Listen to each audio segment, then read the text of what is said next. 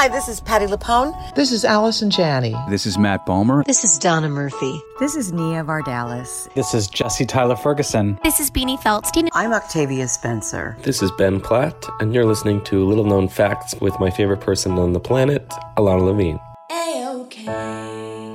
Welcome to Little Known Facts, a podcast where you will hear unfiltered, raw, honest, and uniquely funny interviews with artists you love as they talk about the art they love to make. I'm your host, Ilana Levine.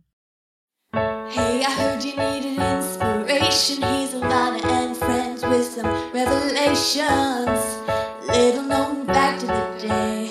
Every little thing's gonna be A-OK.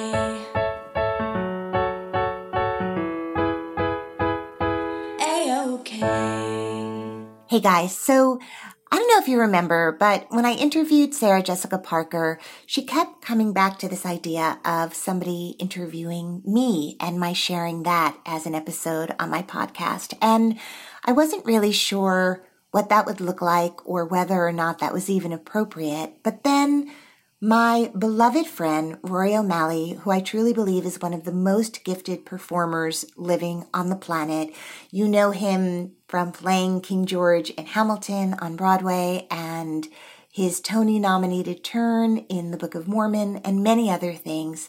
He also has a podcast called Living the Dream, which is truly one of my favorite podcasts. And when he asked me to be a guest on his show, I thought maybe this is an opportunity to do what Sarah had been asking me to do.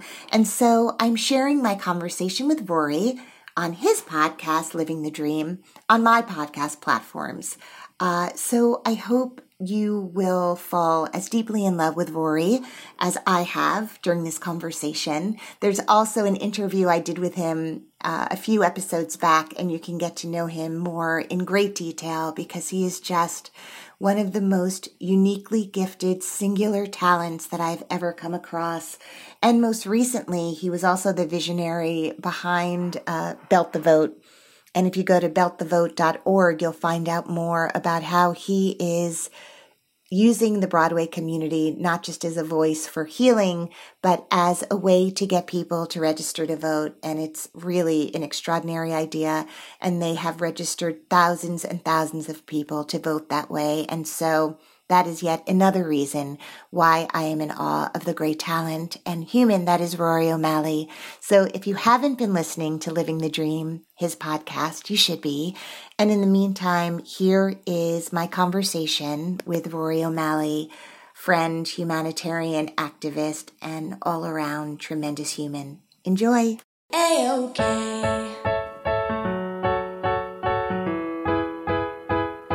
A-OK.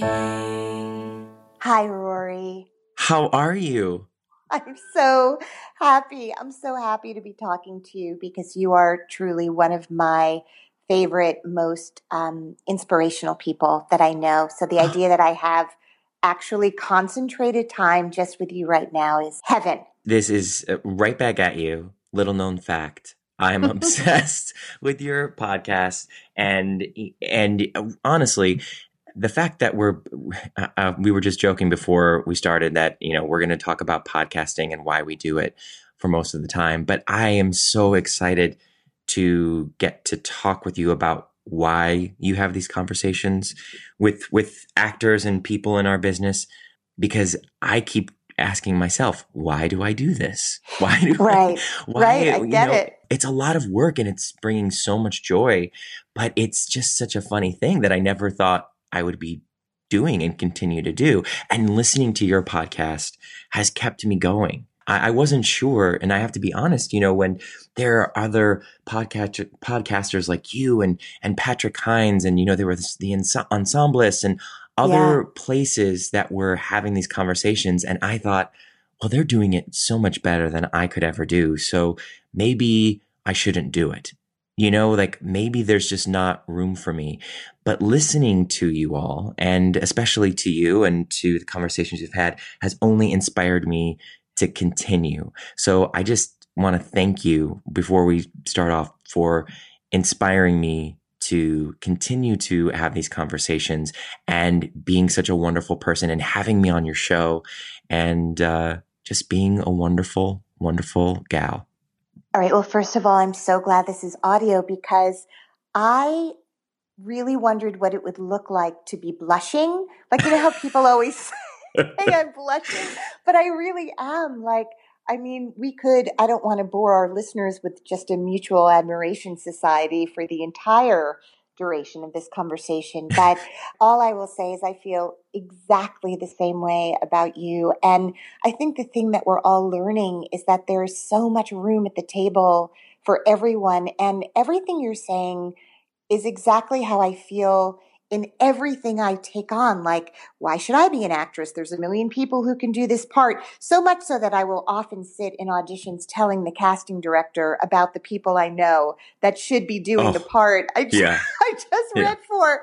But it's because I think part of my desire to do my podcast, and I would imagine you feel the same way, is I am so proud of the people I know who have accomplished so much in their careers. And I feel so honored to share them. I feel like a proud mom of all my guests. And unlike with your own children, where it's just obnoxious to go on and on about how special they are, it is just truly an honor to get to share these people that I've known for so long who have done such extraordinary work, and to try in some way to demystify the process or why they're doing it on such a grand level when someone else isn't yet, and to kind of lay out the possibility that it can happen for everyone if you just keep working really hard and are ready when the opportunity comes your way. And that's what the through line is of all these conversations is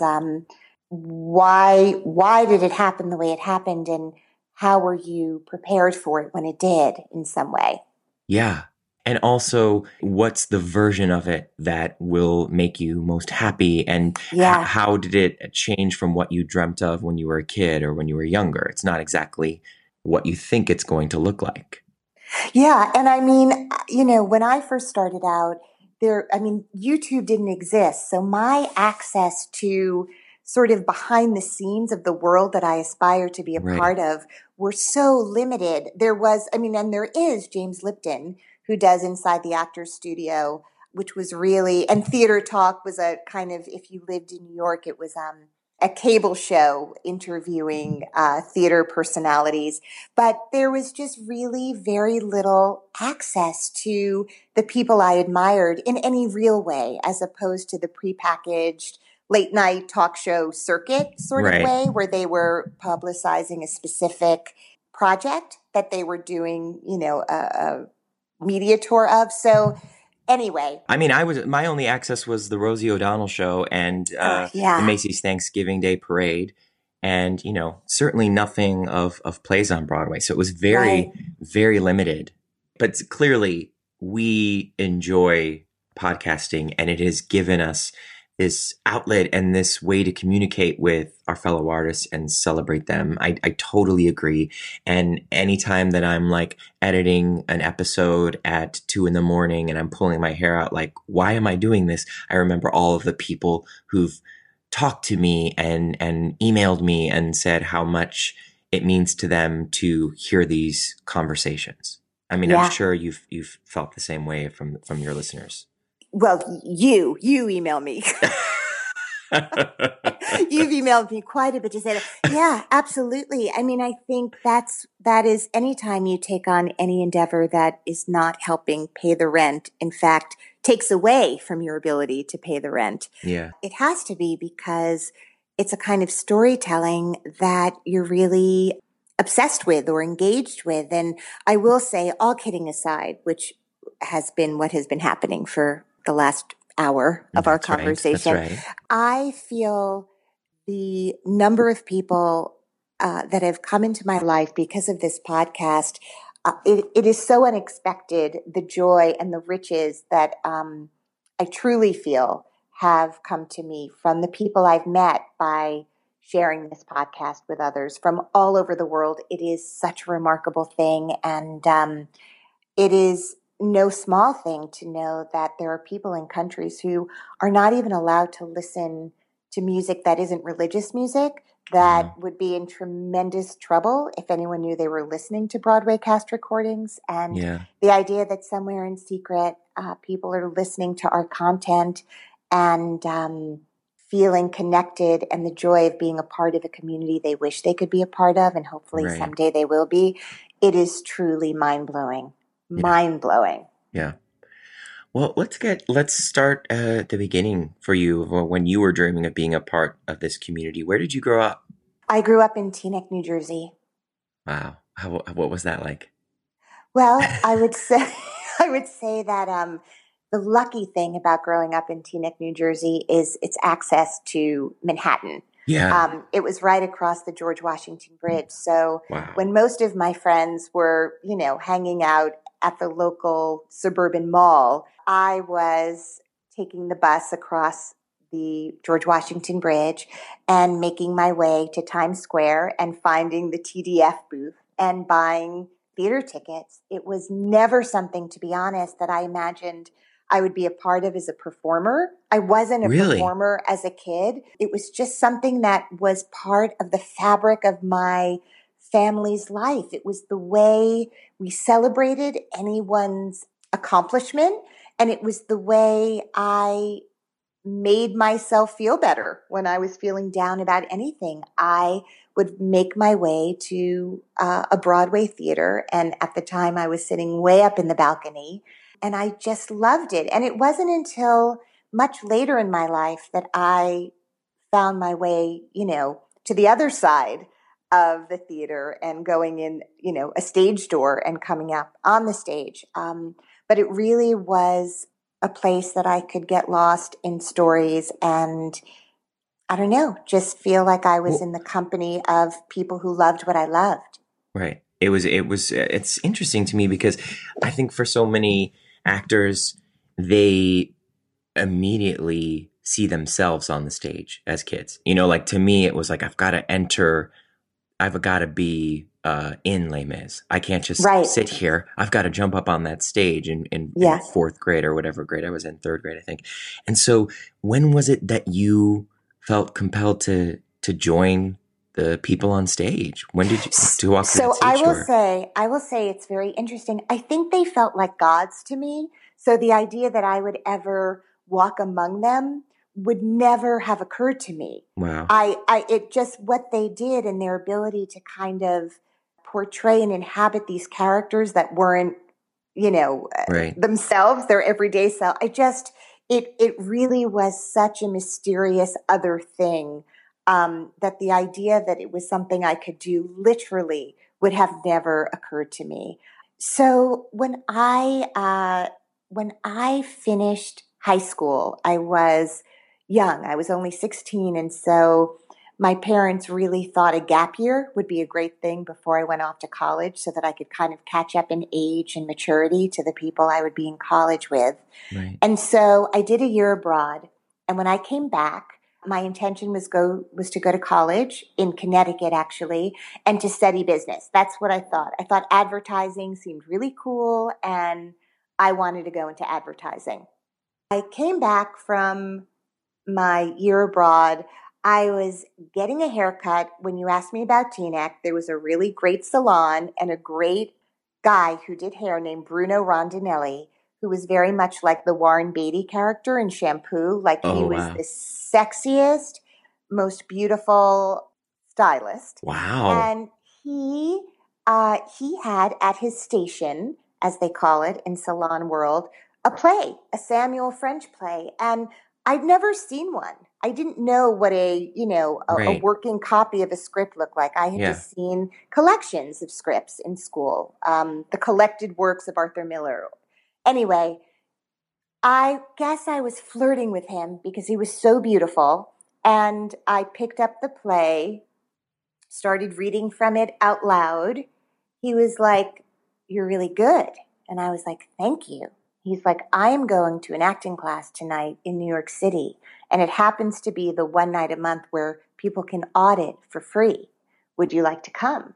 And I was like, yes, I would. And so that night I went to New York City with Bruno. With Bruno, your hairstylist. Yes, just literally like I probably changed outfits, 52 times. Yeah. Went with him to the Terry Schreiber Studios, which is still to this day a really incredible acting studio in the city. And I walked into a class where a teacher named Gloria Maddox was teaching, and I converted that night. My religion was acting. That's what happened. I was in a class where people were doing a sense memory exercise where they had to recall something from their past, and very slowly they were guided through an exercise by this teacher where they would just start, at A and ended up at Z, which was the event itself.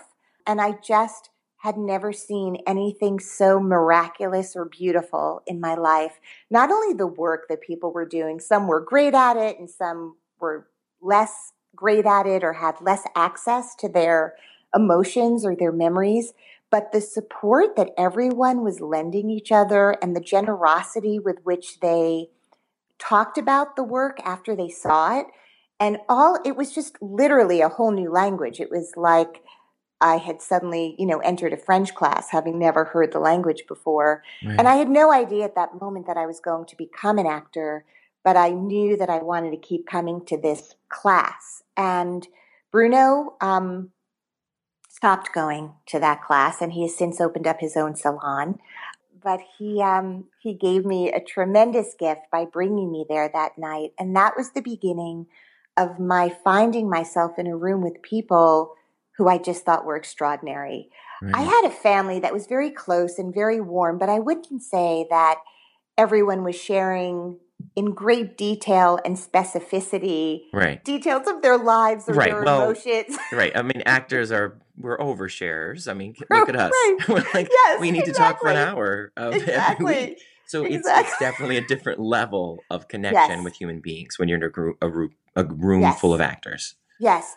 And so that was the beginning, and suddenly everything shifted, and then I decided I wanted to, it was summer, and I had to very quickly switch things around because I thought, I want to do this. I want to keep studying this. Again, not even with a sense of what I would do professionally when I was done with college, but I wanted to be someplace that I could keep doing this. And anyway, and that was the beginning. And then I graduated from college at Fordham University at Lincoln Center. Oh, Jesuit school. A Jesuit school. I went to Jesuit high school. That was the beginning of my meeting. John Benjamin Hickey was there. He was an upperclassman, but he was there when I was there. Julie White had gone to the school and came back to do shows when I was there. Matt McGrath, an actor I love so much, I met when I was there. So and this was all in the theater program? This was in the theater program at Fordham. Wow. Yeah. And is it Denzel? Didn't Denzel go to Yes, Fordham? And he and Patricia Clarkson would come back and talk about when I said gods, returning to walk amongst us. So there were all these people who had gone off to do incredible work. And as much as they were, immediately doing incredibly well in the world of television and film, they kept coming back to do theater. And that was incredibly impactful for me early on. Anyway, so that was that. And then as soon as I got out of college, I got Backstage Magazine and I tried out for a play, a Mamet play. And a guy came backstage and he was like, Alana. I said, Stephen. And his name was Stephen Hirsch. He had been my 5th grade boyfriend at summer camp and he was now an agent. So that's how I got my first agent. Wow. And it was very lucky. That's amazing that you're able to have that connection right away. But that makes sense. I think that when you're someone who is just on the other side of the river and knows what the scene is, even if you're not planning it, you're making connections. You're seeing the theater. I came to New York and I just didn't even know how to use the subway. It's like it's an amazing leg up on life in the business if you just understand the city and have people around you, and especially if you go to the right hairdresser. Clearly. Well, you need Bruno Rondinelli to cut your hair. You need Stephen Hirsch, who is now a very fancy pants agent at Gersh, to have gone to sleepaway camp with you in 4th grade. These are just things that for kids starting out, that's what you need to do. That's Amazing. That is amazing. It always comes, people always think that, some of the connections in this business come from like big meetings or, something happening, but it really is like friendships or people that you meet through a friend or like connections that are a lot more intimate and smaller that last the longest or that really bring you the furthest. Don't you think? I do. And I think that it's also when you have no agenda. Like, I have to say, when I met Stephen Hirsch when we were in fourth grade, and he was Frederick in The Sound of Music, I was madly in love with him. I loved him. Yeah. Not because I knew when we grew up he was going to have, a position in this industry that would be helpful, but because I loved him deeply and truly. And I think it is only when you really, and we had remained friends and then we lost touch. And I think we were both incredibly excited to rediscover each other that night and rekindle our friendship. And, it is really, life is crazy in that way, that sometimes the people you meet along the way are also the people who exhibit the quality of loyalty, and not everybody has that. And I think that's really heartbreaking sometimes. I don't mean like, oh, you're now in a position to, hire someone you have to if it's not the right fit. But that has been the most important thing to me in my entire life, both in my professional career and in my personal life, like loyalty. And it's a really lovely thing when you see other people have that same, that same passion to do that in their lives. Understanding. And, when things are going well for them, they extend their hand to bring the people who've supported them up with them in any way they can. That's not always an acting job, but maybe it's introducing people or taking them to dinner when they when they need it. Dinner. Yeah, exactly. I think so many people are so scared that there's not enough. Like when we were joking around earlier about, how many podcasts there are and is there a place for me? For me, it has always been about trusting that if I share information with you about something I'm auditioning for, it in no way will impact the possibility of me getting that part by me sharing it with you. Right. Whoever is meant to get that part is going to get that part. Whoever is right for the part is going to get the part. Or frankly, neither of us are going to get it because some producer's wife is going to get, like, there's all this stuff that we can't control anyway. I've met so many people who are not generous in that way and keep it all very close. And I don't know, I've always felt like that's just who I am, and I fall deeply in love with people who share that same quality, because there really is enough. And I don't want to give a misrepresentation of myself. I have also suffered deeply from envy and jealousy. Oh yeah. Right. So it doesn't mean that just because I will share everything that I'm not, at times incredibly like, oh, she got it. Yeah. Okay, I guess that's good, right? It's everything. It's absolutely human. Everything. It's human to have that kind of jealousy and envy. I feel like the number one reason people leave the business is because they can't figure out how to deal with jealousy. I really believe that, because when you see things happening for people, it's very hard to continue to wait on tables or to keep pushing when you see success for other people. And as I've said many times here, other people's success is not your failure, but it's very hard to live in that moment when it's a part or a role that you really, really wanted or things aren't going your way. How do you get through those moments? I remember really early on, I don't know if I saw it in a movie or read it in a book. I just remember the quote. I don't even remember where the quote came from. And I think it came originally from a 12-step program. And it was something like, I'm going to butcher it, and please forgive me, anyone who really knows the real quote, don't quit before the miracle. And so basically just this idea of your time, your opportunity, what is going to make your life yours and special is literally just around the corner. And sometimes we don't know which corner. And that's what's so frustrating. There's no map. There's no guide. But I just remember, like, don't quit before the miracle really has stayed with me. And by the way, I have had to reinvent myself so many times and have had incredible highs and incredible lows equal to those highs. Yeah. I started working so quickly. You know, I got out of school. I did that play. I met Stephen Hirsch. I had an agent.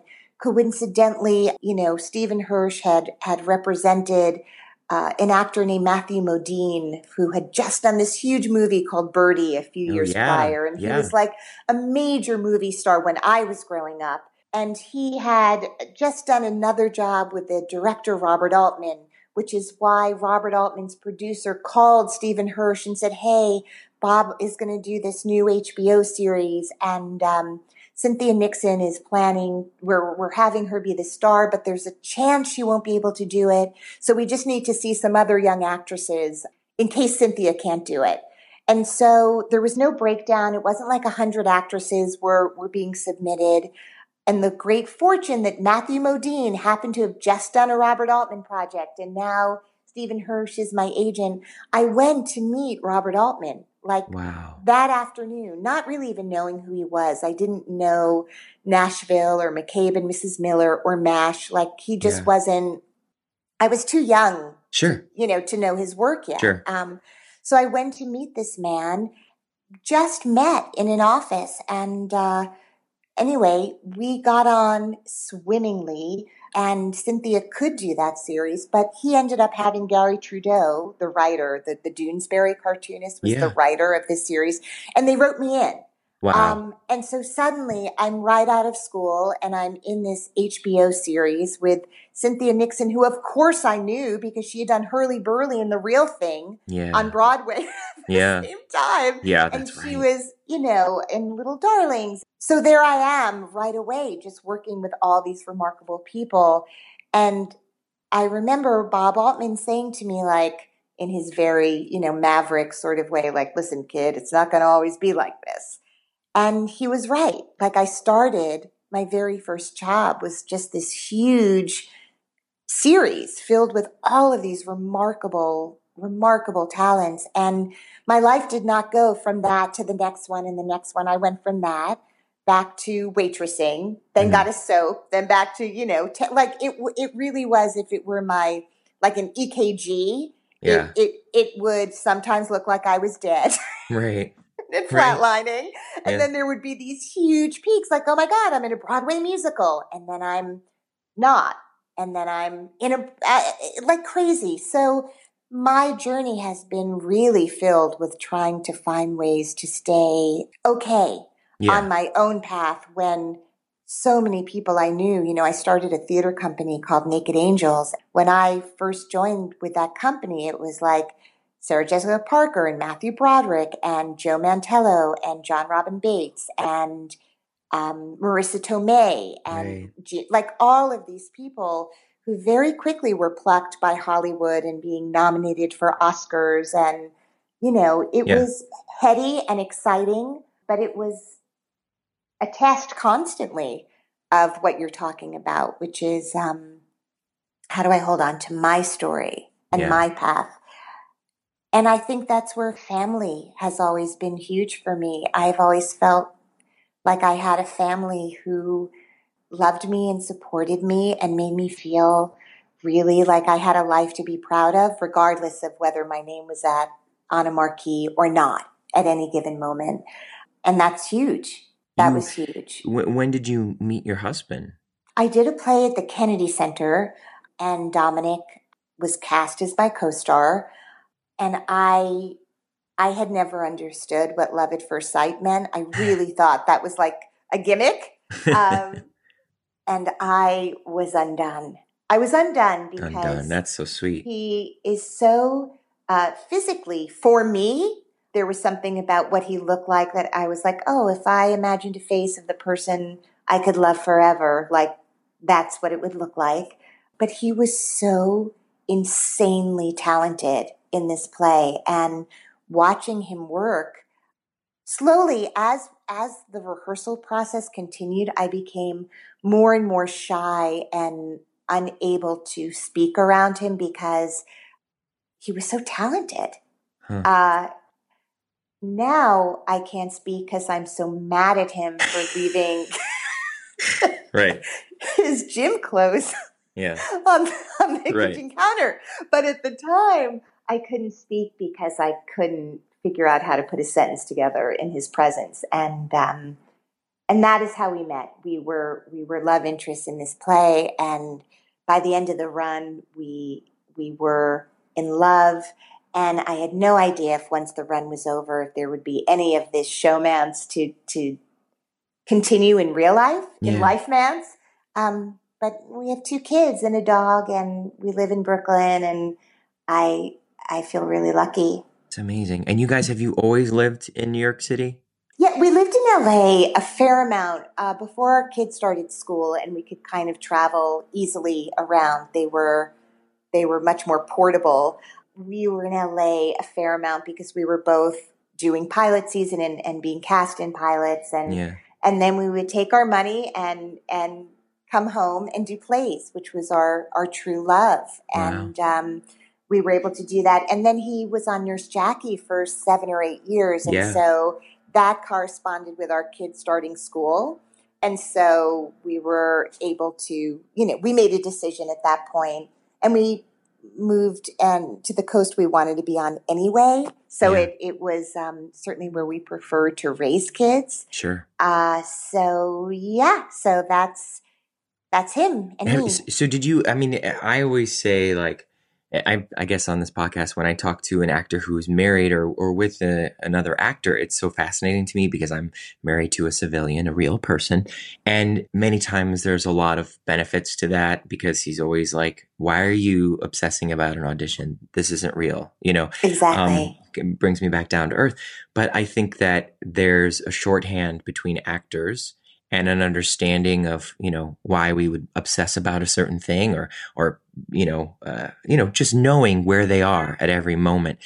How has being with an actor like Dominic been helpful to you? And are there other challenges like scheduling or just, how do you deal with 2 people's professions being roller coaster rides?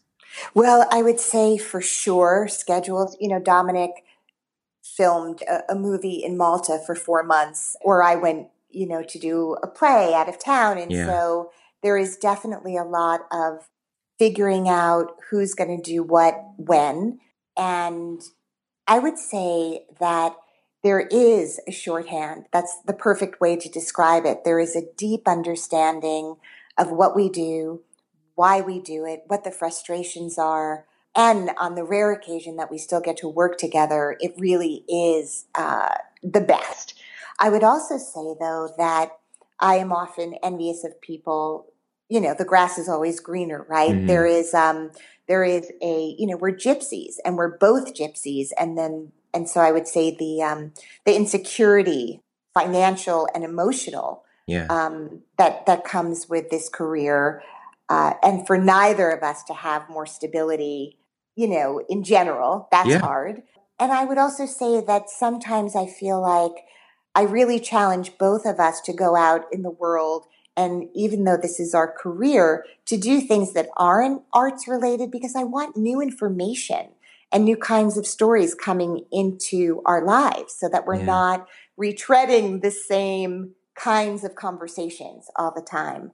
It can also feel small. As much as, the world of entertainment is large, sometimes our world can feel really small. Dominic is volunteering today with Habitat for Humanity and, painting houses, and, we do the food bank, and we just try to find organizations and places where we can grow as individuals outside of just worrying about scripts and what the next job is. When you say your husband talks about it's not real, obviously it is. It is very real to Right. us. It is our identities. Right. So yes, it's true that it is not the only important thing. And it is true that unlike other opportunities, if you don't get the one on Tuesday, there's another chance on Wednesday, right? Yeah. It's not the only audition, even though it often feels like that. But it is really important for us and for my kids too to see that we're really looking at life and the world in a more global way, not just through the myopic lens of, theater, film, and television. Yeah. And our IMDb pages and trying to keep it all real, like just to keep it all real, whatever that means. Well, and I imagine like when you have kids, your world just expands in a way like they do all of that for you. If as long as you're engaged with them and making them a priority, which I know you are completely open to a world that is well beyond just you and yourself and your career, because you have these two human beings that you're guiding through life and through growing up in Brooklyn, and there's so many exciting worlds that they're bringing to your front door. Yes. And my sadness or anxiety as I wait to hear about a job, or that kick in the stomach when you find out you didn't get a job that you were really hoping for. I still have to get up and make sandwiches and, there are all these things that I have to do for them to keep them alive at the very least, and to keep them engaged and interesting at most. Right. But I do have to say there is nothing more fun. My kids have inherited or absorbed my unbelievable love for musical theater. And so the idea that I have created two people who will put up with and love listening to cast recordings as much as I do, there really is no greater joy. Let's talk about your cast recording of You're a Good Man, Charlie Brown, which excuse me.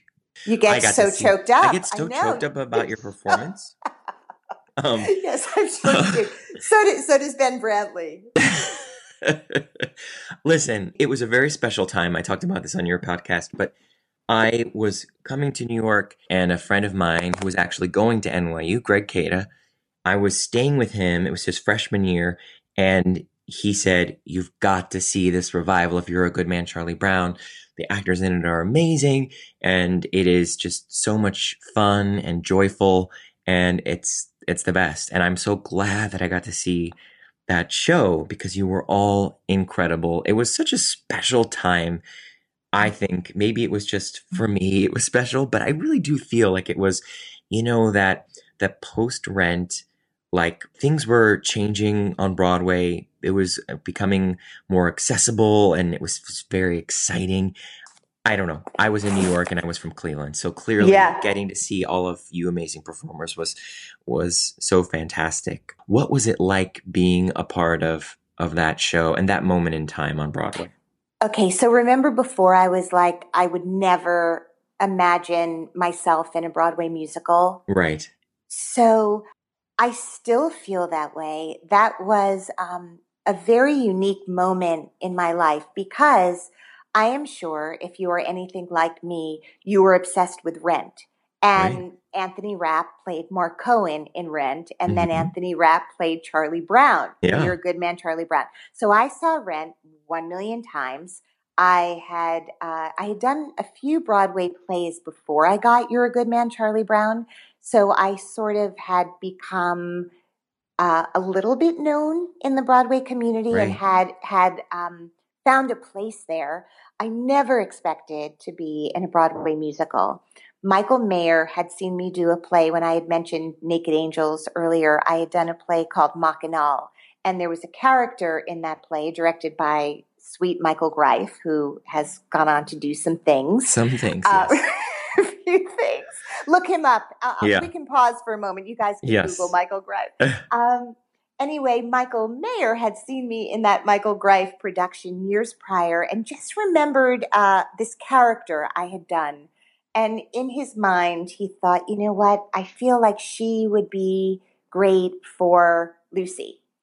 He was talking to Jay Binder, the casting director for You're a Good Man, Charlie Brown, who happened miraculously when you think of the angels in your life. Jay Binder's office had cast me in the 3 Broadway plays I had done prior to Charlie Brown. It was just one of these things where he and Jack Bowden, who worked with him, got me. And I was so lucky to have made fans who actually had jobs that were impactful in terms of getting people hired. So Jay Binder's office called and they were like, Michael Mayer has this idea. And I was like, I don't sing. That's so sweet. I cannot wait to come see that show, but I will not be participating. And they kept saying, you know what? If you can carry a tune, Michael understands that you have not. He looks at your resume and sees there are no musicals on it. You're not fooling anyone. Just come in. So I ended up working with Stephen Letvak, who has gone on to write A Gentleman's Guide to Love and Murder. Yeah. But at the time he was a coach. And so Stephen Letvak was my musical, coached me and went in for me to audition for You're a Good Man, Charlie Brown. And I also want to say that someone named Tom Kitt, who you may also have heard of, gave me piano lessons when I, on a lark, was pregnant with my first kid and wanted to learn piano quickly before I became a mom. So when I think about, like, just for listeners to understand, like, Stephen Letvak was my accompanist and Tom Kitt taught piano lessons. Like, they were doing these other things to pay the bills before they knew they were going to win 1 million Tonys. So it's just such a lesson in, you just have to do what you have to do to pay the rent and then keep doing what you love and finding ways to make those opportunities for yourself. When you go to an audition and someone's playing the piano for you, they're probably going to win a Tony in 10 years. So be very, very nice to them. Exactly. And you know what? I was, because I was in awe of all these people and their talent. And anyway, so Stephen came up with this idea for me to sing I Want It All, Veruca's song from Willy Wonka and the Chocolate Factory, which I knew. So already that was great because it was a song I knew from my childhood. And perfect song choice. It was perfect. Somehow I got the part. And when I tell you that to be in a dressing room with Anthony Rapp next door warming up with his Mark Cohen songs because they happened to be in the exact right register. Oh my God. It was like more than my little heart and head could bear. And then Kristen, who I didn't know, but I had seen her, all roads leading back to Cynthia Nixon. Cynthia Nixon is the most generous person in the world, and she has taken me to see so many plays as her guest. And that's awesome. One of the shows, we're like the Wednesday matinee ladies. Like we love to go with all the old ladies and sit. Any Wednesday matinee, look around, we're probably there. I love it. And we had gone to see this show called A New Brain at Lincoln Center. Yeah. And both of us, when Kristen, who had a small part, came out, I remember like squeezing Cynthia's leg going, who is that? Yeah. Who is this magical unicorn who looks like that and has that voice coming out of her? And so then when we're sitting around doing the first table read of Charlie Brown and she's there, I was like, oh my God, I've been waiting to meet you, to tell you that I thought you were the most extraordinary thing I'd ever seen on stage. And very shortly after, the whole world told her that. So anyway, I was right. You were. I was right. And then there's B.D. Wong and Stanley Wayne Mathis and Roger Bard. And when I say that they all took me along with them, I didn't know how to read music and I really didn't know what to do. And suddenly I was among these people. And, you know, they say if you're learning tennis, like play with someone who's better than you. I was playing musical theater with the most remarkable cast. And Jerry Mitchell and Michael Mayer and Andrew Lippa and everyone involved promised me that by the time the show opened, I would be a seamless, integrated part of this show. And I've never worked so hard. I feel like we'd go to rehearsal and everyone would go to dinner and go home. And I don't think I slept. Like I literally had a lifetime to make up for and to catch up. And I couldn't read music, so I would just listen on my tape recorder to my songs and my harmonies, and I would practice Jerry Mitchell's choreography all night, and sometimes he would meet with me before rehearsal or after rehearsal, and Kristen Chenoweth would warm me up every night because I didn't know how to warm up vocally, and you know, so really I became someone who was in the Olympics who had kind of been on a treadmill a few times. Right? Like that's literally what it felt like. But the joy and the experience and those people, I would fill out an organ donor card for every one of them, like anything for the rest of my life. I have no words to express not just what it was to be in that show and to see, the lights were designed in such a way that I couldn't really see much of the audience. But when we sang Happiness at the end, the way the light was hitting them, just seeing thousands of people sobbing because of the simplicity and beauty of the message of that show and the way Anthony Rapp delivered it. It was, and then we got to the Tonys, like the whole thing was so heady and crazy. And that will always be like this little bubble of pure joy in my life forever. Like no matter what happens, whatever happened before or after, there was Charlie Brown and those people. Whenever I'm talking to an actress, want to talk about the specific hurdles and hardships and difficulties that women have in this business, because I have said many times, I feel like it's so hard as a man. I can't imagine how difficult it is as a woman. And we always talk about like body image and other things that are difficult. But for women, it's off the chart struggles of every single day having to deal with that. How did you get through that? And how do you keep a positive attitude as an actress? Yeah. I mean, not to mention that, talking about having kids, like both of them, that takes you out of the market for a while, right? And how to negotiate. Like for me, nothing gives me greater pleasure than being in a show 8 times a week. And yet those were 7 nights a week that I wasn't home, and sort of figuring out the balance of that is really intense. I would say for me personally, I always found myself attracted to and pursuing comedic roles because the pressures are very different when you are the ingenue or sort of being cast because of what you look like, the beauty aspect of all of this. There is a lot more pressure to stay looking a certain way or to stay looking a certain age, and the pressures to not mature. Right. And I feel like early on, I sort of got that when you are the funny best friend, there is longevity to that in a way that isn't necessarily there.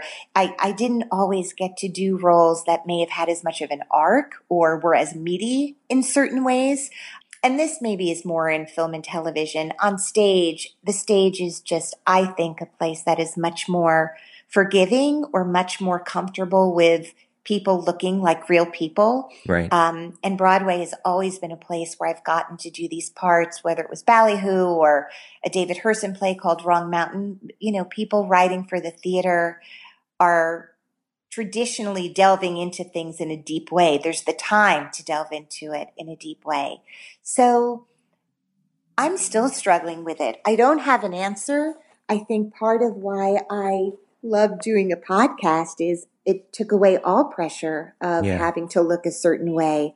It's just a voice and headphones and an intimate booth, and no one is worrying about how they look or having to be self-conscious about how they are behaving in front of other people. Right. It's a way for us who we're in such a visual medium. It's nice to strip away all that and just have a conversation that's focused on what's being said. Yeah. And listening. I mean, obviously everyone talks about acting as reacting, or really like the best actors are great at listening, which is such a hard thing to really understand what that means or to define. And it's something we're always, especially when you're doing a show 8 times a week or a long run. Am I still listening? Am I actually, did I say this already? Was that the matinee? Like, right? Is that today? Wait. You go on autopilot and you're like planning what you're going to have for dinner while you're tap dancing in front of an audience. I've been there. Well, exactly. So it's kind of a remarkable thing. And it's a constant trying to learn how to be present.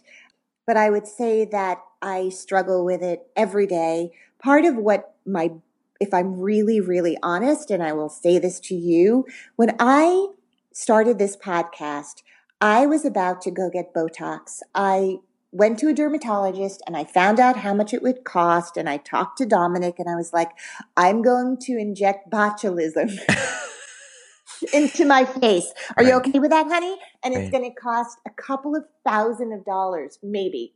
I mean, they're saying it could be anywhere from like $700 to $3,000. And I was like, oh, okay. And I literally came home from that dermatologist appointment and had a free conversation with a life coach. The first conversation was free. Right. And we had this whole conversation. And I decided at the end of that, that rather than use any of our money for my face, I was going to invest it into my insides. And I decided to sign up to work with this life coach for the same amount of money it was going to cost to do Botox. And through those conversations, I came to the decision to actually do the podcast. That's a longer story, how that all happened, but it was literally a moment in time. Like, am I going to do something to my face, or am I going to kind of do something to support my creativity and my heart and my passions? Now, that's not to say that I won't revisit the Botox idea. Of course. Because my face is falling off. But your face is not falling off. But listen, I've been having that specific conversation with actresses so much more, that this is something that they're talking about and discussing on whether they should or shouldn't do. And I certainly respect everyone's decision on whether they decide to do it or not. And, it's what's mostly important, though, is that you are working on the inside, because no matter how much you do on the outside, if you aren't having that foundation on the inside, it's not going to matter, Right. Exactly. That's incredible that you kind of stopped and paused and did something to change your life, and look at all of the creativity and wonderful conversations you've brought to people because of that. But I do think it's pretty funny that because I didn't do the Botox, I chose to do an audio experience. Like, that is not lost on me. Listen, I'm in my pajamas right now. I haven't combed my hair. I look a mess. And you better believe that is one of the best parts about being able to say, like, there's no excuse. You can get on and have a conversation with a friend right now, and they don't have to feel awkward about it. And it helps, when you take away those parts about how you look, you can be a little more vulnerable. We can have this conversation that we're having that is very generous of you to have, because many people are having this conversation, especially actors and actresses. And you don't have to feel like the camera or people staring at you. We can really just talk about what the words mean. We're definitely have the same goals and hopes for our podcasts and what they're trying to do. People have asked me to do podcasts or say, like, oh, you should be the guest on your podcast. And I say, no, I've done the podcast that I need to do, and it's Ilana Levine's. And Little Known Facts is just such a fantastic podcast, and you are such a wonderful host. And I've learned so much from listening to you. And definitely go on there and listen to our episode. I'm so glad that you could take the time to be on Living the Dream, because you certainly are. And I just look up to you for your professional career and your family life and all the things that you do. So thank you so much. You are so welcome. Clouds can make the wind blow, bugs can make the grass grow. So there you go. These are little known facts that now you know. If you want more information about my guests, go to the website littleknownfactspodcast.com. I also wanted to tell you that there is now a new addition to the website. It is a button that says contributions.